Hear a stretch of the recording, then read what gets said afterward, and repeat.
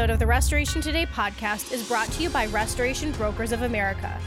Did you know that 80% of businesses are unsellable? Let RBA work with you to ensure you maximize the value of your business when you decide it's time for a change. You've worked hard to build it. Let RBA work hard to sell it.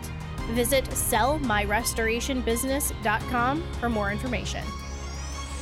Hello there. Thanks for checking out this episode of the Restoration Today podcast. Today, we're talking about something that I don't think I've ever talked about on my podcast. I'm about a year and a half into the Restoration Today podcast, had one prior to that. And I don't know that I've really ever talked to anybody about how to turn around a failing company and also the importance of training your project managers and that level of person within your company. We talk a lot about training technicians, training senior leadership, but very often we're not talking about those middle people within your companies and training them up. So I am joined by Rod Cruz today. He is the founder and chief growth officer of Trifecta Growth Institute. I've had the pleasure of getting to know Rod over the last few months as we've worked together with some advertising and some articles and those kind of things. And I'm really excited to have Rod here today to share a lot of his expertise on how to turn around a failing company and also to talk about training those project managers and those middle level people within your company. So Rod, welcome. Thank you very much for joining me. I'm going to toss it over to you and have you share a little bit about your background and what Trifecta is.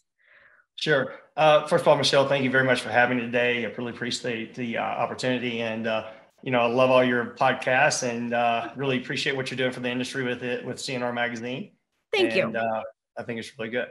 Like you said, I'm the chief growth officer and founder of Trifecta Growth Institute. Prior to that, I'm a 21-year Army veteran as well. I was in the Green Berets and Rangers, and was all over the world for majority of that in places like Afghanistan, Colombia, Iraq, and a few other countries I probably can't even tell you about that you've never heard of. So it was a lot of fun, and that's kind of where I first got my introduction to project management, as the article I wrote for you guys this month.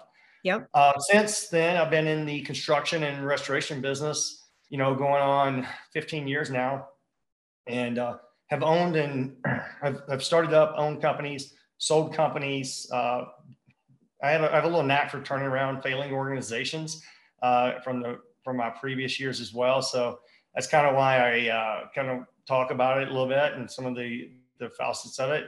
But today, Trifecta, we're focused on elevating the restoration industry, and that is raising the bar within it. I think it's a great industry. It's a growing industry. It has a lot to offer, as many of you guys know. But there is a little bit of stigma to it, and we need to overcome that by increasing our industry professionals and also our business reputations and images.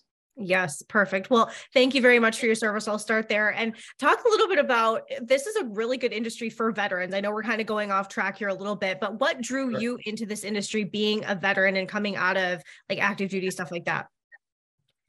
Well, I started out within Special Forces or Green Berets, that we have different skill sets. And I started out as an enlisted guy, and I was an engineer. And we were always building schools, helping schools out, helping things in foreign countries. And so it was kind of a natural fit for me. Growing up as a farmer, and my dad was a truck driver, I wasn't really bashful of hard work, but it just kind of fit with me. And then as I became, in the military, I grew up from being in that project management, engineering world to become an officer and then running these things. So when I got out, I'd started a business. In training and education, we had, just all over the place. We worked with a lot of electrical contractors overseas. We did project management with them, projects all the way up over $100 million, putting in power stations, modular data centers with NASA, Air Force, and that aspect of it. And even now I have another company. We build wind tunnels. If you're familiar with iFly, we just built one here in the Springs. We did one in Detroit, and got a few other ones going on. So it's and even on the residential construction business when I was towards my end of the time in the military. So it's kind of a natural draw, I guess, from that aspect of it. Okay. All right. So let's talk about kind of the failing business aspect. The restoration industry has a lot of turnover of companies. There's always a lot coming and kind of going, especially maybe in the franchise space and little mom and pop shops. So what kind of data or statistics are you aware of, even outside of the restoration industry, when it comes to how often do new businesses survive and how often are businesses failing? First of all, I've got a master's degree in industrial engineering, and that's all statistics. Yes. Okay. So, and all processes and procedures and stuff of that nature.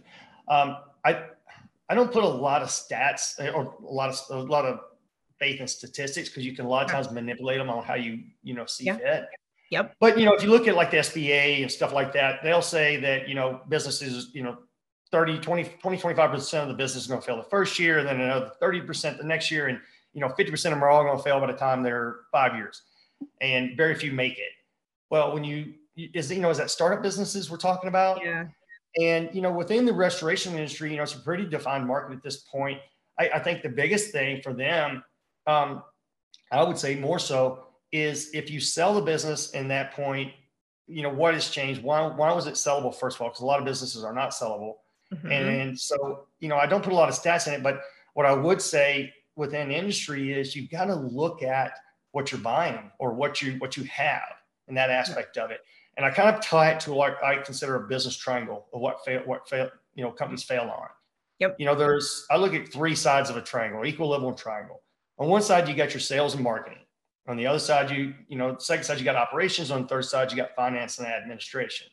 If that equilibrium triangle is not balanced and every leg the same on it, your company will fail. It just depends on how unbalanced it is.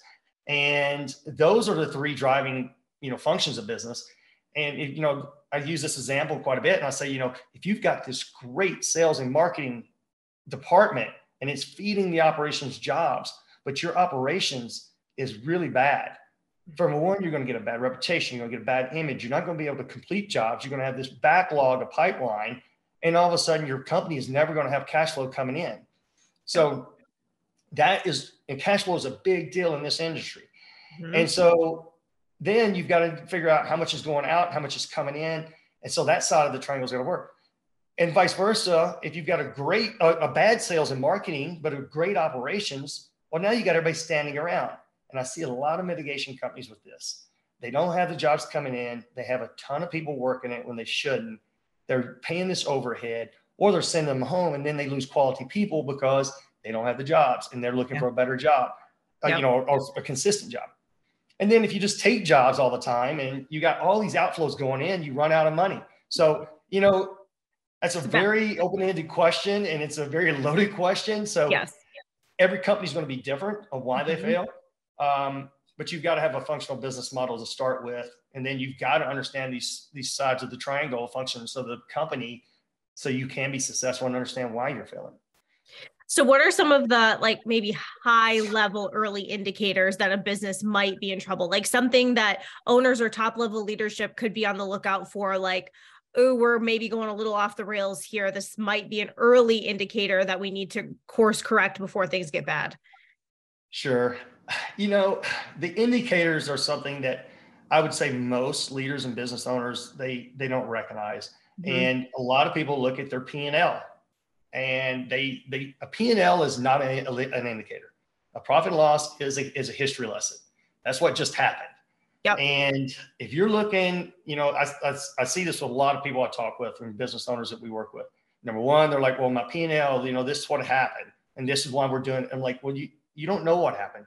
It's only telling you what was the outcome. And then this is like the common one. Well, I've got money in my bank account. So, and I'm like, well, okay, but you don't have money, or you do. So where did that come from? So people are looking at their checking accounts to see if they're, that's not going to be a leading indicator either. Yeah. So I boil it down there's 6 areas in business that your business will succeed in or fail. And one of them is your vision. And do you have a vision, mission, core values, stuff like that? And is everybody bought in? Mm-hmm. That's one of the biggest things. One of the second things that would fall into is people. Do you have the right people in the right seats? We've heard that many times over, but what does that really mean? I talk about you got to have people that get it, want it, and have the capacity for it. Mm-hmm. And then they got to be trained. They got to know what you're asking them to do, and they got to know how to do it. And it's very hard sometimes to find somebody who's very familiar with the restoration business as an estimator, project manager, coordinator. It's great to find tradesmen. That's an easy deal. But like we were talking about at the beginning, that middle level management sometimes are getting thrown to the fire and all they're being, kind of like the article I wrote, hey, just get it done, and there's no training, there's no understanding behind it, or there's like, do as we've always done. Worst thing ever. So, and I have this little chart. I talk about willing, unwilling, able, unable. And you want to categorize all your people in those. And the worst ones are unwilling and unable. You got to get rid of them. So people's a big function of that aspect as well. The third one I would roll it into would be metrics, data. Do you have a balanced scorecard? Do you have something for your company? Do you have a project scorecard? Are you tracking project metrics on that aspect of it? Because if your projects are all failing, you're not generating profitability and you're just killing your overhead. It's a huge piece that drives the P&L. Some of the other things I would talk about would be, the issues aspect of it. Do you address issues or do you put them under the table? And that drives your culture, right? It talks about positive culture, transparent culture, enabling, and can people bring them up? Or is it, that's the boss. We don't want to bring anything up on them. And, do you have that defense mechanism up where nobody wants to tell you? Yeah. So that is a huge one I see time and time again, And then a couple other ones I would probably say that would fall in there is, your processes and procedures, having that framework in there, something that you have developed, opposed to having this project manager does it this way, or that project manager does it that way. That's not predictability. It's all over the place. And, but this is the way I've always done it. And that goes into a whole team building process at that point, the storming, norming, performing aspect of it. And then the last thing would be, how do you function as a business? What is your sound in your business? Do you have a battle rhythm that you follow? Because people like predictability. Yep. And when you allow that to go away, those are the biggest things I think that will cause a business to fail. And pretty much every business I've coached, every business I've ran or been part of, I can put everything into one of those 6 areas. Okay. So on the flip, sorry, go ahead. So sorry. No, but those are your indicators and you have to be able to figure out how you're going to manage them and measure them. I think it's interesting what you did bring up when you're talking about one of those 6 criteria.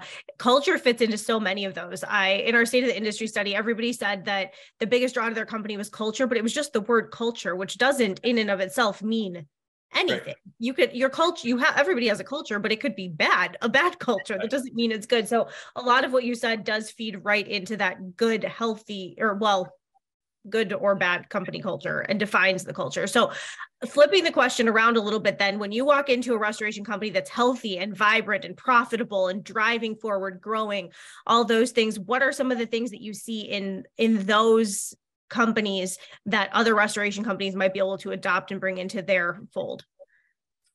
I talk about this. I've talked about this before in conferences about culture a little bit. And, I always start out and I ask people, how many of you like going to work every day? And, some people raise their hand and then I kind of say, no, really, how many of you like going to work every day? And then all of a sudden the hands drop a little more, and you left that. And I tell people, I said, I'm fortunate enough that I have majority of my life, I've enjoyed going to work. Even when I was in Afghanistan and Iraq, when I knew when I was going to work that people were going to try to kill me, I still enjoyed going to work. And, that is one of the things that I tried to bring into my restoration company. Yep. What is that? Why is it the Green Berets, no matter what the situation is, even though it's not the best, what makes them get up every day, go do what they want to do, and why are they there? And, as I really thought about that, and I try to replicate that in my company, in all my companies I go back to 3 things. You got to have a positive environment. You have to have the ability that people want to be there. Second of all, which a lot of times shows you genuine concern for people, and you're showing them, you're educating them for training. You're providing them the tools that you have or they need to do their work. And I call that enabling. So you got to have that positive culture that is enabling. Nobody wants to be told what to do every day. They want you to tell them where you want to go. And if you have a good vision, they can follow that. But then they want to be enabled. Yep. The ones that are not enabled, they get frustrated. They feel like they're being told every day and they leave. And the third thing is it's got to be transparent. We're in a society, today we're in a society that is very scared to say anything. But for the fear that somebody is going to come back upon them, you cannot run a company like that. And especially a restoration company. you have to have transparency. You have to be able to allow your receptionist to be able to vent to you and be able to give her frustrations on why she can't do her job. And, a lot of times I talk about the internal customer. We're always focused on the external customer, but I talk about the internal customer. And that aspect of it is, you have a product you're doing and somebody in your company, in another department is your customer. They are waiting on an output from you. Whether it's your receptionist took a note and they delivered that note to your project manager estimator, that is a product they are delivering. And that other person can't do their job without that product. And so if you are not catering to your internal customer, you don't have that attitude, that's another reason for a toxic culture. Is there some technology that you recommend that helps kind of with that internal workflow and that internal like building of systems and processes? Maybe you don't want to recommend a specific software, I don't know, but there's a lot out there. So what do you see companies using? Everybody uses Dash or Restoration Manager and those aspects of it. And, we have a great software that people are going to hate me for saying this, but XactAnalysis actually is a great design for project management software for communication. And that's what we're talking about. If you're talking about that aspect, we're talking about project management information system. There's tons of those out there. Yeah.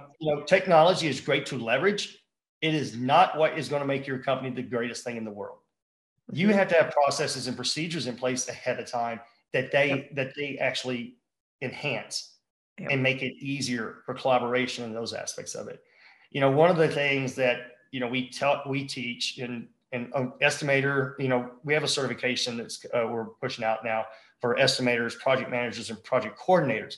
Mm-hmm. That is the heart of everything about processes and procedures in place, and having everybody on the same sheet of music that understand that and have that same in common goal. Once you have that in place, now then you figure out which software is going to enhance your company to do that, because you have the structure to put something behind it. If you think you're just going to go out and get the newest ClickUp or whatever it is out there, and you don't have a foundation, that sound footing already established, or that framework, it's not going to work for you. You're just going to spend money on something you think is solving the problem, that really what should be solving the problem is leadership. Yes.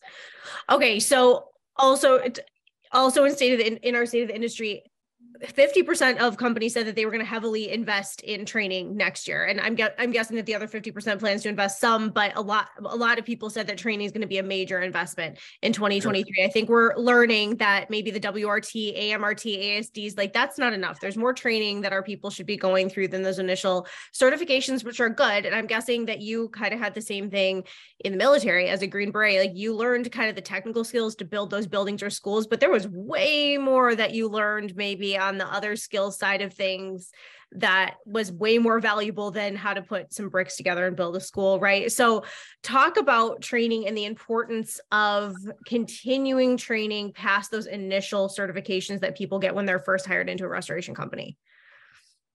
Yeah, and this is one of the reasons I created Trifecta Growth Institute. And, I base things off three wins, right? If you have a big problem, you got to be able to solve it.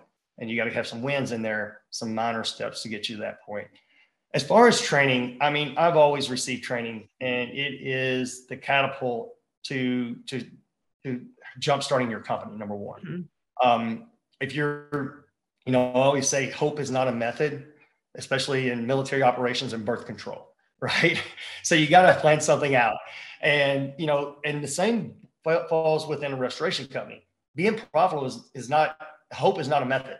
You got to be able to figure that out, and you got to figure out what you're doing. Training is what when I talk about how I turned our company around, it is the biggest needle mover that I can say worked. And that was putting in formal training for estimators, project managers, we've trained everybody all the way down to our receptionists, field guys, everything. I wanted them all on the same sheet of music, and having that ability for them to communicate, understand the terminology together, understand why certain processes and procedures were being done, why that person had to have this done. It's the biggest needle mover you'll get. It's the biggest return on investment you'll get. When you look at different POM scores, or you look at different profitability, everything we did within a couple of months, we saw, of course, we trained everybody. Literally, I had everybody in my company except for 2 or 3 that didn't want to do it. And you know what? They eventually left because they didn't want the structure.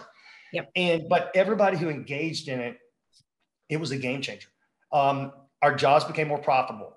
And when I say more profitable, I mean more profitable. I'm talking going from 6 or 7% in a reconstruction project to 15. From going from a POM score, if contract connection on that portion of it, going from like a 3.25 to a 4, over 4. When you start talking about our company scorecard, where we're talking about driving in new business, understanding the confidence, our surveys went from being, I think when I took the company over, it was like a 2.4 out of 5 on Google. Yeah, that's a great score, right? And to where we went to a 4.5, and that is the difference. Yeah. That is your ROI you're going to get, and it's very measurable. It's very enlightening. And when it comes on, aha moments are for everything for people when they get trained, because it gives them validation of their knowledge, or they answer questions that I don't want to answer that question. I should know that I'm a PM. I should not, and I ask a lot of questions. And when we ask them, they're like, I don't know the answer to that because, and so then when they get that understanding, then they are truly a subject matter expert, and it raises your level, and it raises your culture. It raises everybody's, confidence level. And that's my take on it. I mean, but I've received a lot of training in my life, and I value it, and I invest in it in my corporation. It's every company I have on it. And it is definitely a return on investment. And I think that's what the restoration industry is lacking. But outside of the mitigation, WRT, stuff like that. Yeah. What should the cadence of training like this be? How often should it be? I don't think it's a one and done deal, right? No, it's not. Yeah. We've tried to hit a balance on that. It depends on the individual, to tell you the truth. Sure. It really does. It also depends on what changes in the industry. The more experience you get, the more, things you can be able to handle. I just had a guy come in, had a couple of them actually, that took our training, and, they were like, what? I've been doing this for 25 years and I've never heard of that. And, and I'm like, okay. Well, then all of a sudden they're like, oh, that's why we're doing that. Because then they connect a little aha moment. And then one guy says, well, I've been doing this for 25 years. I would never, ever do that. And I said, well, that's probably I'm glad we figured out the problem now. So we don't have to do it the next 20 years and keep losing money. Yeah. We have a course that, we try to put into it, our project estimator course is 36 hours, I think it is. And that's more than just estimating. It goes into customer service, some of the aspects of those soft skills, people skills in there that helps do that. And that's just a base level. Once you finish that, you have a certification. Our project management course is 48 hours. Our project coordinator is 30 hours. And that's your base level. Once you get that base level, then, I think there's always the aspect that you got to apply it. You're always going to have something you learn on that other job, because no two jobs are the same. And then, we require every 3 years, you get a certain amount of training to help refine those skills. And, if you're a project manager, I really think you receive some estimator training. If you're an estimator, I really think you should have some project manager training. So enhancing those skills, learning the bigger picture is going to make you a better industry professional and a true subject matter expert in what you're providing. Yes. All right. I want to loop back around to our initial conversation about turning around a failing business. So if people are listening to this and they're like, yeah, we've got some of those red flags and I can tell that we're maybe not heading in a good direction. What's the first step when you suspect that maybe things are going awry or things are going off the rails? What should restorers do first? You got to have open mind. You got to realize that maybe you're the problem. And I'm serious. I can't tell you how many times the problem is the owner or the general manager or the leader in that department. And so you've got to be able to identify a problem. This goes into another adversity speech I give, and something that, I coined it, when I was going through Special Forces training as a Green Beret in my selection. You got to be able to identify the threat. You got to eliminate the threat, and you got to Charlie Mike. And a lot of people are like, what the hell is this Charlie Mike thing? Well, it's short for, if you ever heard of the phonetic alphabet, C is for Charlie, C is for Charlie, Mike, M is for Mike. Yep. And really what that means is continue the mission. Once you identify the problem, get rid of the problem, then you go ahead and you can get back on track. And so you got to have open mind. You've got to be able to have the ability and the transparency to identify the problem. Most people don't identify the problem. They identify a symptom. And, you got to ask why sometimes 5 or 6 times to really get to the root of what the cause is. Yep. Yeah. And, once you have that mindset and you can identify what the true problem is, then at that point you can come up with a course of action. And I would say not you as the owner. You've got to employ your leadership team. It has to have buy-in, because it's real simple for an owner to come in. We're doing this today. Okay, great. Why? There's no understanding behind it. You're not going to get the buy-in. And, in my companies, we do a little thing called IDS, and, it's a issue discussion solutions. And we've got to figure out what the first problem is. And then I want to know, what is your solution? Do you have one? We'll take all those and we will put them together, and we'll figure out which one is the best, we think. And a lot of times it morphs into a combined solution. But you got to have the expertise to figure that out, right? Yeah. Or to at least orchestrate that. Because most of the time, if you've got really the right people, the right seat, and good leaders, then you'll find out the problem and get to it. I find that most people don't know how to orchestrate that and allow that, put down the body armor to where they can take a few hits there and eat a little humble pie. Put on the body armor. Yes. Gain some humility and let's get to work. Perfect. Right. All right. Anything else that you want to share? And I want to tell people where to find you. If they want to know more about Trifecta, more about you, more about project management, estimating courses, where do people find you? Sure. So first of all, we're on the web. TrifectaGrowthInstitute.com is there. We're on Facebook. We're also on LinkedIn. But on our webpage, we have our certifications program on there for both estimator, project manager, and project coordinator. We have a course kicking off in January. I think it's January 12th is the first day of that one. We also have numerous workshops there.